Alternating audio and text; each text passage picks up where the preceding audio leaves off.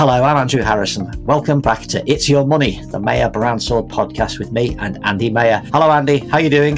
Good afternoon. I'm really well, thank you. How are you? I'm all right. I'm not bad. Now, as the world gets weirder and less predictable, the idea for this podcast is that we discuss the things in the world of money that concern the average investor, the person in the street. And we've had such a strange summer with the on-off lockdowns and eat out to help out. Andy, what's your half-term report on how the government's done so far in this crisis?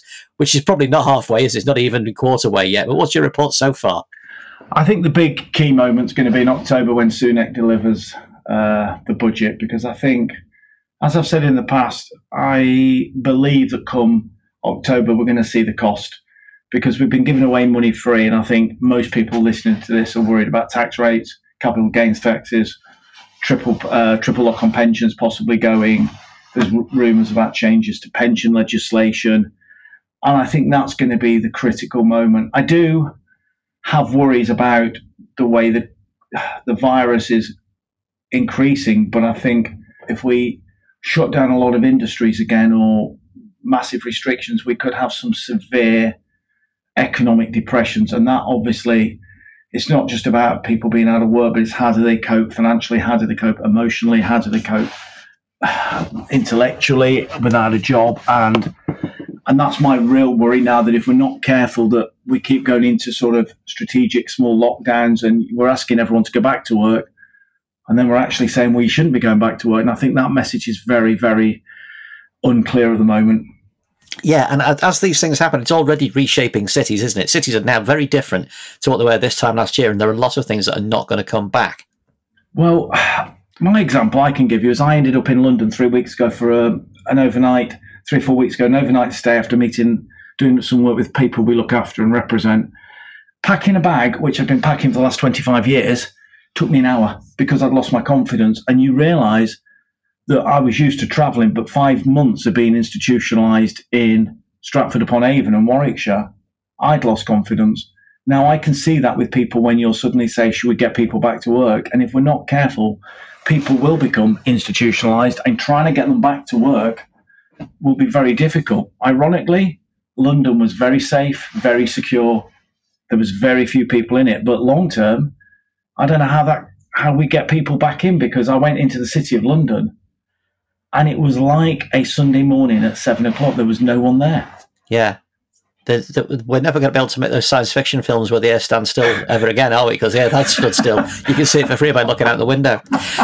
You mentioned the City of London. Now, this time on this podcast, we're going to talk about stock markets, the basis of many of our investments. It is a strange time. We're entering a serious recession, but it might not be quite as serious as we thought it was going to be. Meanwhile, America is suffering terribly, and yes, the Dow is at a record high. And in Britain, companies that depend on busy high streets, like I was just saying, they're all in deep trouble. Nobody knows what's going to happen. Yet for all the chaos of Brexit and COVID, the FTSE is more or less where it was in June 2016, right before the EU referendum. So what's going on, and what should savers and investors be thinking about? Andy, first up, the stupid question, what exactly is a stock market and how does it work? A stock market is pretty much like a wholesale market if you were buying fruit and veg. You've got people who are saying, my company has an offering. So if you went down to Birmingham fruit and veg market and you want to buy tomatoes, somebody will selling them at, say, 10 pence a tomato. Some will be selling them at 9 pence, some 11, depending on the quality. And then the person who buys them hopes to sell them later on for a profit. When we buy into a market, whether it's a US stock market, a UK stock market, you're buying into companies and you're hoping to buy them at £1 and sell them at a later date for a profit. But that can vary from market to market. So all the stock market really is a collection of publicly listed companies who you buy a share in. For example, you might buy a share in Tesco's, and you eventually sell that share years later and hopefully you've made profits on it. But also, investors and savers will want to hang on to shares for things like dividends and so forth, and earnings per share and all that kind of thing. I found the famous quote from the economist Benjamin Graham saying, in the short run, the market is a voting machine, but in the long run, it is a weighing machine, which seems to kind of encapsulate the idea that it's driven by emotion and enthusiasm in the short term, but in the long term, there's no getting away from fundamentals, from the truth about the value of a company. Is that still a valuable observation? Well, if you look at the American market, the Dow is overpriced at the moment because you've got a lot of people invested in tech stocks such as Facebook, Apple, and they're going through the roof as we're doing Zoom meetings and the world has changed. And you've also got, I think it's 33 clinical trials on pharmaceuticals for a cure for COVID. And I think the American market is driven by FOMO, fear of missing out. I think people are genuinely, the American market seems overvalued. You look at the FTSE, which is driven by different types of stocks. So we've got a lot of financial stocks and energy stocks. So they're going to react in different ways. But the American market, to me, is very overpriced. And that quote is true as anything, because what you want to be doing is buying a stock or a company or a value that's at fair value. If you're paying too much, so for example, if we look at gold at the moment, high price, you don't want to be buying gold. You'd want it to be in the gold market probably in February. So if we look at energy stocks, you look at financials in the UK, and you look at some of the Swiss banks, pretty good value. You look at the American market and you turn around and say, everyone says, oh, we should be getting into tech stocks. Some of these tech stocks will eventually take a dive, and some of the pharmaceuticals could be hurt by not just not making the clinical trial successful, but hopefully a change of American government. And Biden, I think, will regulate healthcare stocks slightly differently to how the current regime does. Most investors are in stocks as part of a fund, which can be in the UK or worldwide. The spreading of risk, the diversification of your portfolio, so you're not at risk overexposed in one place or another. Yeah. This has been a global turn down, a global event, probably the first ever synchronized economic turn down that's covered the entire planet. Are we still kind of covered in the way that we were by diversifying our stocks like that? Yeah, diversification is, again, in a crisis, even more important, because each market has reacted similarly, but you've got markets such as emerging markets which will recover in a different way to the UK. And if you'd got all of your money just in the UK, not only have you got COVID, you've got the impending problem of Brexit. So when you look at diversification, and if you're looking at an adventurous portfolio, somebody might have approximately 80% of their shares, 80% of their investment in stocks, stock market investments, with a higher equity content to emerging markets. But a lower risk investor will probably only have, in a cautious portfolio, 20 to 25%, and the rest of it will be offset in lower risk funds, such as bonds, government loans, gilts. So they do react differently. And we've seen throughout Europe and the world, each government has totally reacted differently to the problems of COVID. And we can see different economic situations. Germany's already said that it will extend its furloughing period.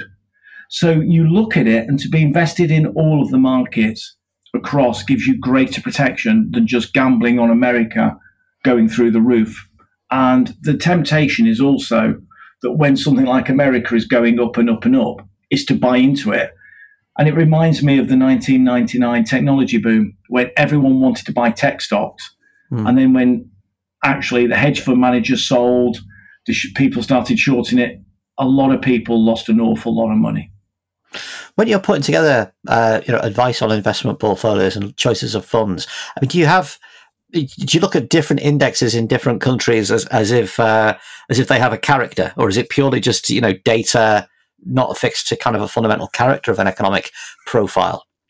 Well, when you're investigating funds and asset allocation and how much should, for example, go into America's a really difficult market to call. So what sometimes you would use basically a passive fund in America, a fund that just tracks the Dow or the NASDAQ, just so you're buying in at a cheaper cost, because the American market has proved very difficult for fund managers to call correctly and get it right. So sometimes you would go and look at a tracker that literally follows the Dow to cut the client's cost down. Whereas in the UK, you might be looking now and saying, actually, it's a really good time to be buying into financials and energy stocks because they're slightly undervalued. So certain indices, if you look at Switzerland, their banking system there is excellent, really clever, fundamentally sound, pays good dividends, has good regular income. So when you would look at a Swiss index, you'd look at seeing how much of it was composed with financials. So each index has its own characteristics, and you have to look to make sure that you're putting the client's money in funds that are going to react in a positive way. Even in a bad time like we're getting now, you want the money with people who know how to manage the money, because a lot of it is about the governance of the companies you invest in. It's interesting that you said energy stocks are undervalued, because I think most people would probably guess that the future of the energy industry isn't a bright one. We've got, climate change is bearing down on every aspect of industry.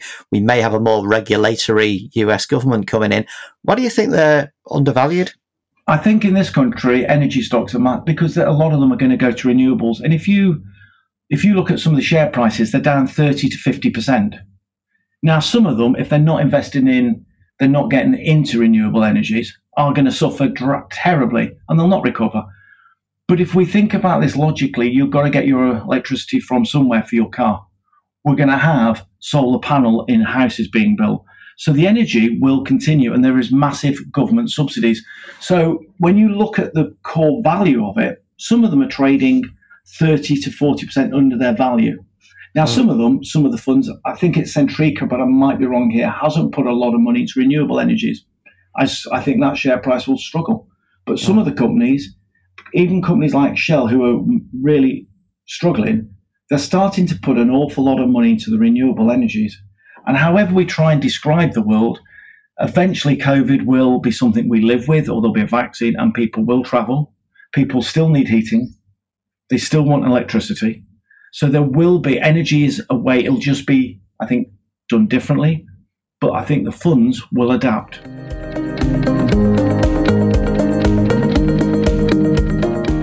I want to ask you about instability, the current instability, and the FTSE has dropped further during COVID than the Dow, and yet it is weirdly more or less where it was before the Brexit referendum. Is instability necessarily a bad thing if you're an investor?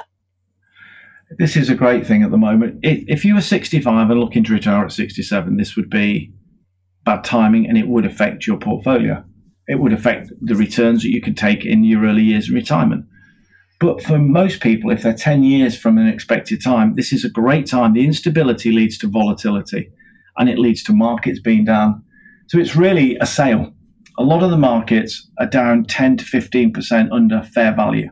Not all of them, but it gives you a chance to buy more units, more stocks in companies that eventually you sell at a price for. The reality is, if you're buying a share now at £1 or a company, you want to be able to sell it at a profit. Now, if the values are low, it's a good time to be buying, but it's also incredibly difficult for people when the markets are going all over the place to understand that this is the time to pile in. This is it's probably the best buying opportunity in a decade. Interesting. There's a lot of talk at the moment about the validity of stock prices and stock market indexes as an indicator of the health of an economy or the health of a society. And you hear a lot of people saying the Dow is not the economy. The Dow is just a measure of part of the economy.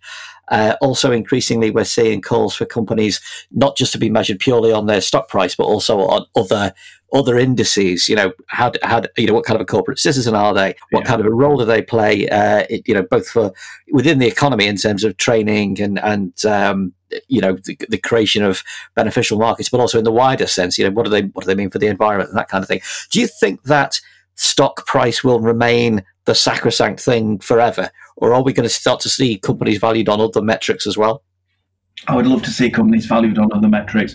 I think it's really important for people to understand that the economy and the stock market are two different things. If you just put the Apple situation, Apple is worth trillion. Our debt in pounds, similar to the Apple's value, is identical in what Apple is worth. The UK's debt is the same amount. But so Apple could buy Britain if it wanted to. Yeah. Oh, yeah. They'd probably give us a nice rebrand with a white flag with the kind of a little Union Jack in the middle of it. Anyway. But no, so when you look at it, we've got some serious economic issues. Furlough ends in a month. The economy, there are parts of the market that are doing well, but there are some real issues to come. We've got 10% unemployment forecast, and I think that's been generous. You've got an American system where they haven't got to grips with COVID at all, and there are still mass number of deaths. So the economies, the Dow, like I said, is going through the roof because of, I think, the fear of missing out for healthcare. I think for these sort of technology boom will continue with people like Facebook trying to buy every competitor and Google and Amazon. And that will change the way we probably shop forever now. But I think it's really important that when people talk about the Dow going through the roof, they don't confuse that with Trump's economic policy or Trump doing an amazing job with the economy. It's just a reflection of a current situation. And again, we have to look at the UK and you look at Europe. There are countries that will come out of COVID better. You look at Sweden, who didn't lock down, and they'll have no unemployment in any different way, whereas we've locked down. Our COVID rates are going up, but we're going to have some serious unemployment figures over the next 4 to 6 months, unless he's got something magical in his magic box for the October statement. Do analysts and fund managers take those other factors other than stock price into account? Or is it purely, and are they going to have to, as market sentiment maybe moves away from purely the trajectory of the stock price and into, a more networked society, a more networked economy, where, does a company bring environmental concerns into what it does? I think one of the things we've talked a lot about on these podcasts is the environmentally social governed portfolios. And one of the reasons I think these funds have done so well, and analysts like them, is the governance. It's the G. It's often with companies who've got good balance sheets, who aren't robbing the bank to pay themselves huge dividends. Then 2 years later, they're going to go under. So I think there's greater call now from the public, from governments, from the companies to invest and reuse their capital, reuse their dividends, reuse their profits, not just for corporate greed, but for the betterment of society and also the people who are working within that company. So I think there's going to be a bigger move. And I think analysts are recognizing this, that when you look, you can always buy something that goes up 28% in a year, but when it crashes 56% the following year and it goes bust, you don't look very well. Mm-hmm. So what you're looking for is a company that's got really, really good, healthy profits and can post regular dividends, regular growth, but without taking undue risks. And sometimes your portfolios can look like they've underperformed in 1 year because you haven't gone with that new fast fund that suddenly next year is bombing and people then get hurt. And I think consistency, I always think about Arsene Wenger when he was at Arsenal. Mm-hmm. They had to sell a player every year because they paid for a stadium, but he got them into the top four. And there was an awful lot of criticism about Wenger, and I'm not an Arsenal fan. But what he did was balance the books year in, year out. And they're a football club that will be sustainable, where you look at some of the other football clubs that have chased a dream. My own club, Coventry, I mean, they're on their way back up now into the championships, but they were virtually bankrupt because they cashed in the dream of trying to stay in the Premier League. And when they went down, they've gone bust. And you don't want to be investing in someone who's chasing something that one day will prove that their value was never fair. Earlier, you mentioned gold. And I can't turn on the internet now without a tiny advert popping up in the corner saying, gold, buy gold, you need to know about gold. Where is this gold mania coming from? Is it a manifestation of frightening economic times? It reminds me of when the Cypriot banking crisis happened a number of years ago. House prices in London went through the roof because a lot of people who lived in Cyprus were frightened they weren't going to get the money out and bought property. What gold does is it's stable. So when the equity markets look dangerous, volatile, and unpredictable, people rush for gold. But that obviously then forces the price up. So if you'd have bought gold in February, you'd be sitting on a healthy profit. If you're trying to buy gold now, there'll be some movement upwards over the next 12 months maybe. But I suspect then that when you try and sell it, you've got rid of most of your profit, and there's probably only one way, which is down. And I think what happens with stuff like this, people say gold's at an all-time price, people advertise it, and people want security. But I think what they sometimes don't realise is buying in when a market's at its high point is actually the worst thing you can do. But these adverts are really salespeople just saying to you, buy now before gold runs out, or it's doing so well. And actually buying in when something is at its record high is the last thing you want. It's a bit like the way the house prices are jumping at the moment because of the stamp duty freeze. There was an article in the Financial Times saying that they believe the house prices that have gone up so quickly will also in January, if unemployment reaches 10 to 15%, will also see a big drop. So people have to, if they're buying a house now, balance, do they go and buy the house now with not paying any stamp duty, with the fear that in January to next year, the house prices might drop by 5%? But if you're going to buy a house and live in it for the next 30 years, and that's how we really should look at investments, then it doesn't matter. On the gold thing, I mean, you say the adverts, I always think, if it's such an important opportunity, why do you need to advertise it to me in the corner of Facebook so loudly all the time? It's an odd thing to happen. But also makes me think, it seems such a strange and an antiquated thing. You know, gold standard economics sounds like the 1930s. Am I wrong to think that? Is it, in its own terms, a strong investment? I think it's like everything. You shouldn't have all of your money in one asset class. So if you've got all your money in gold at the moment, there's probably only one way if you've just bought it this week.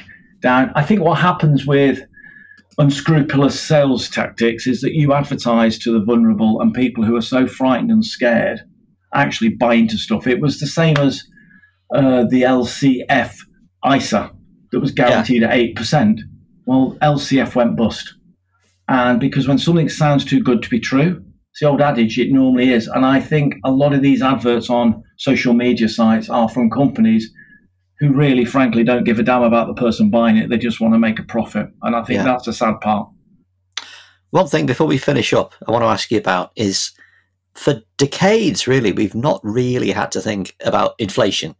It was sort of, Margaret Thatcher believed that she'd vanquished it. It'd become, a bad memory of the 1970s.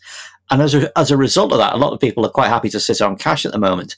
Are we in more danger of inflation than we were? Or of even like a 1970s style stagflation where unemployment's high, but so inflation is high as well? I think the biggest worry for the government, for central banks across Europe, is that we get deflation, like a decade like Japan had, where there's no inflation at all and the cost of goods is dropping all the time. I think one of the ways to shrink the debt is obviously add a load of inflation, but it's very difficult when you've got high unemployment.